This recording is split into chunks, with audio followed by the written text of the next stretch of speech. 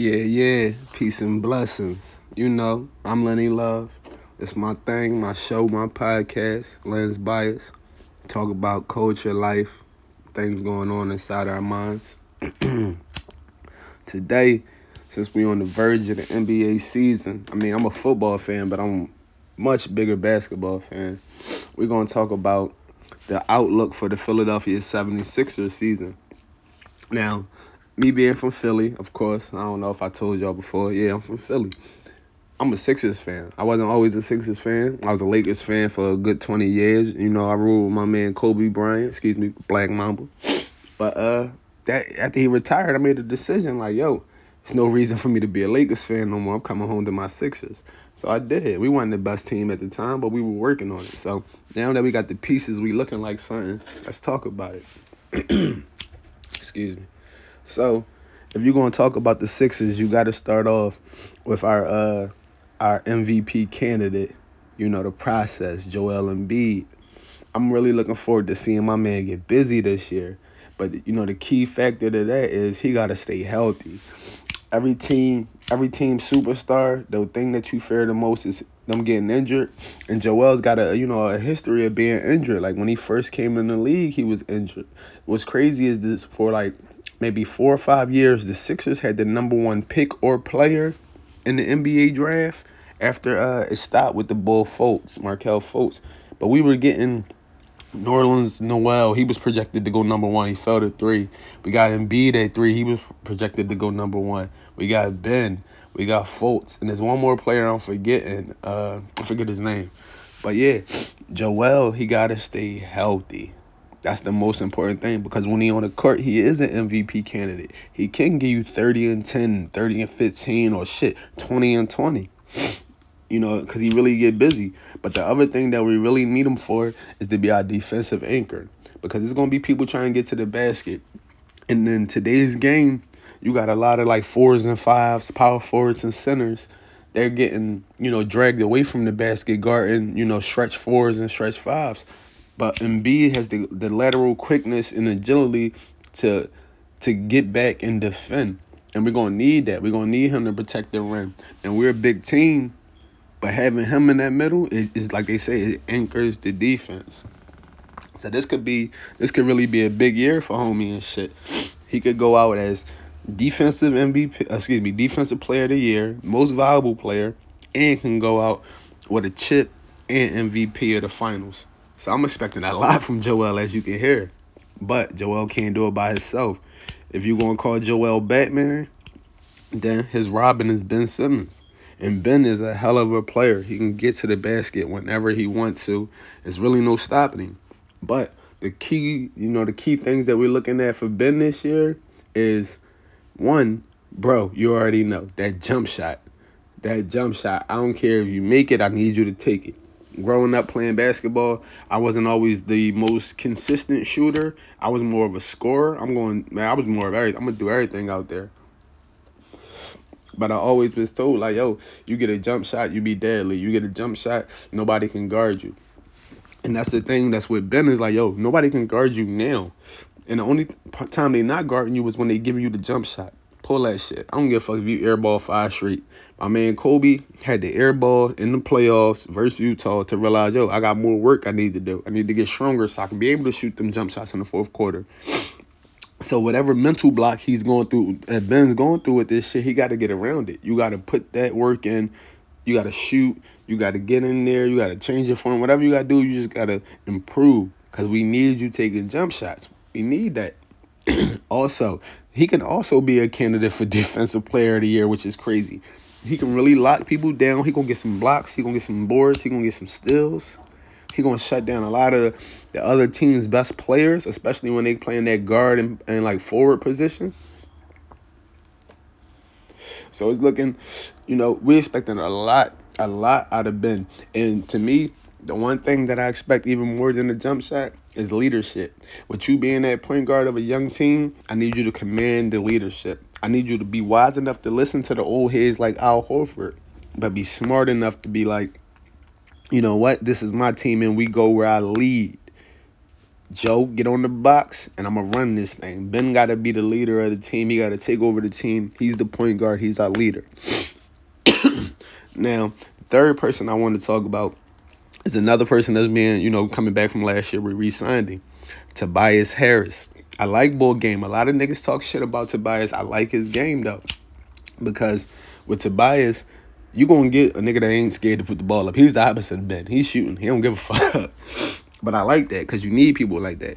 And we're going to count on his shooting like a lot. We're going to count on him being clutch, especially in the fourth quarter. Now, I'm not saying we need him to be the closer, but he has to step up in that role if that's what we need.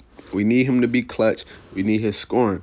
He's a long body too, so yeah, defense, if you put the effort in.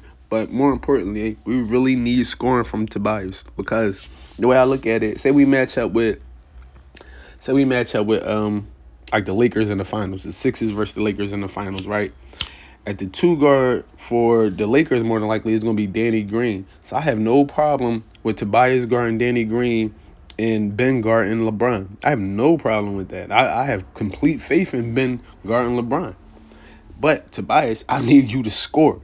Because guess what? If Danny Green knocked down 4 threes, that's 12 points. We need you with a dub easy. We need you with 15 points to a dub easy. So out of Tobias, I expect scoring, shooting, and, helping us in the fourth quarter when we need those buckets. Now we got to talk about some of our new additions. Now I'm going to start off with the rookie, Mathias Thybulle. I hope I said your name right, young boy. I like you. I like you. You was out there getting busy. Now, yeah, it was preseason, but I like the confidence that you was showing.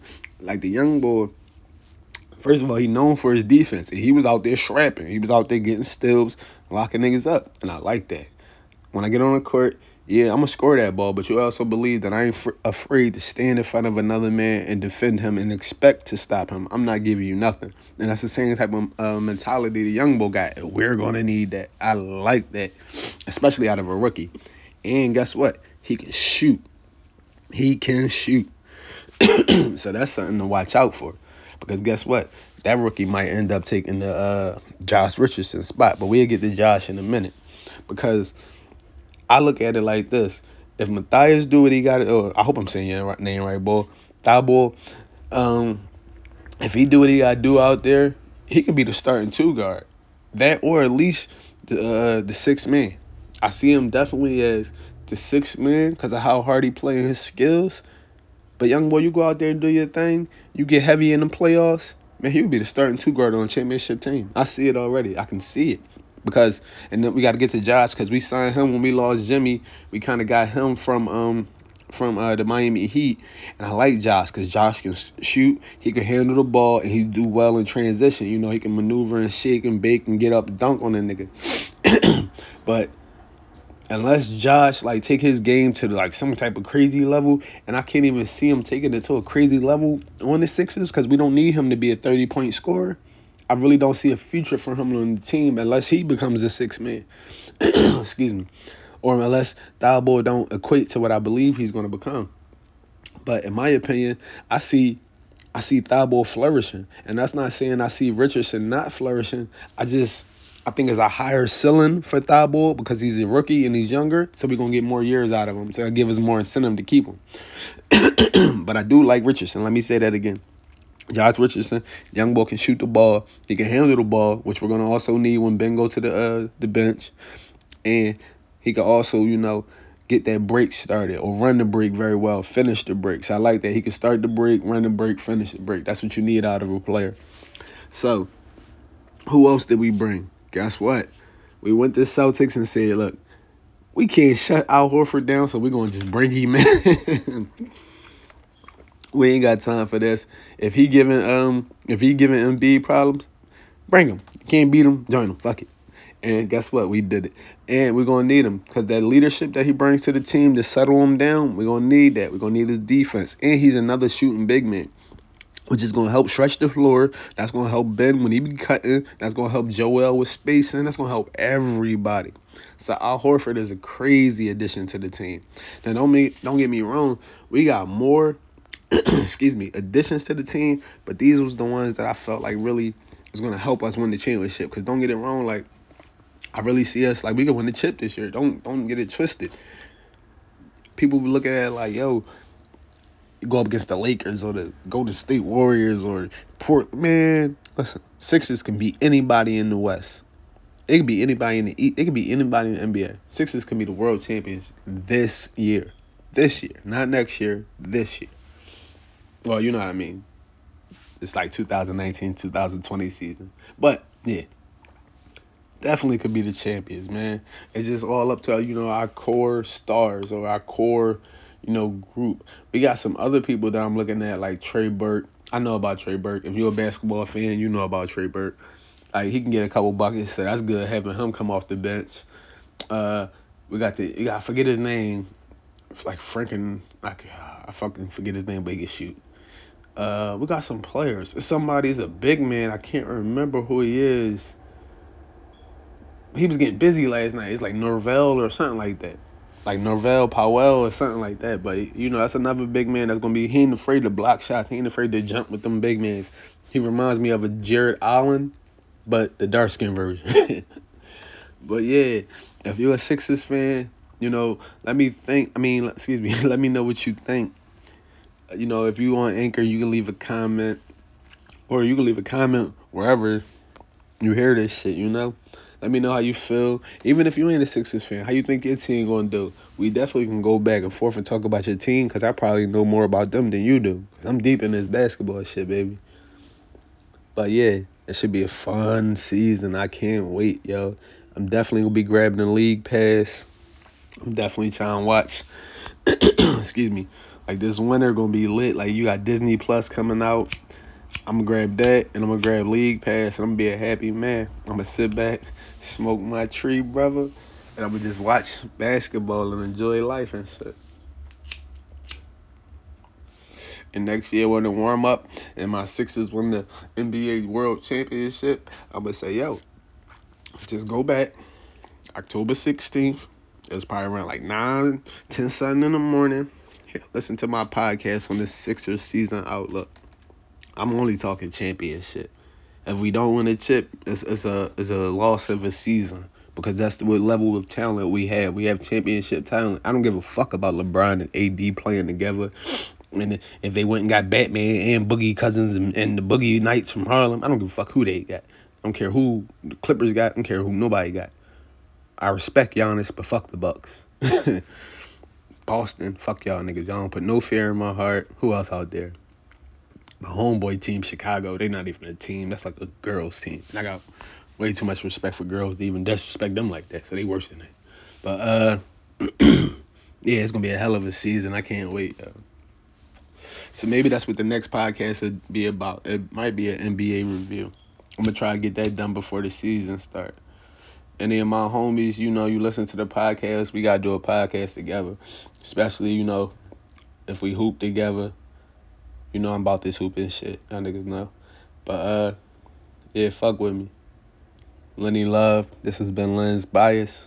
I appreciate you listening. Peace.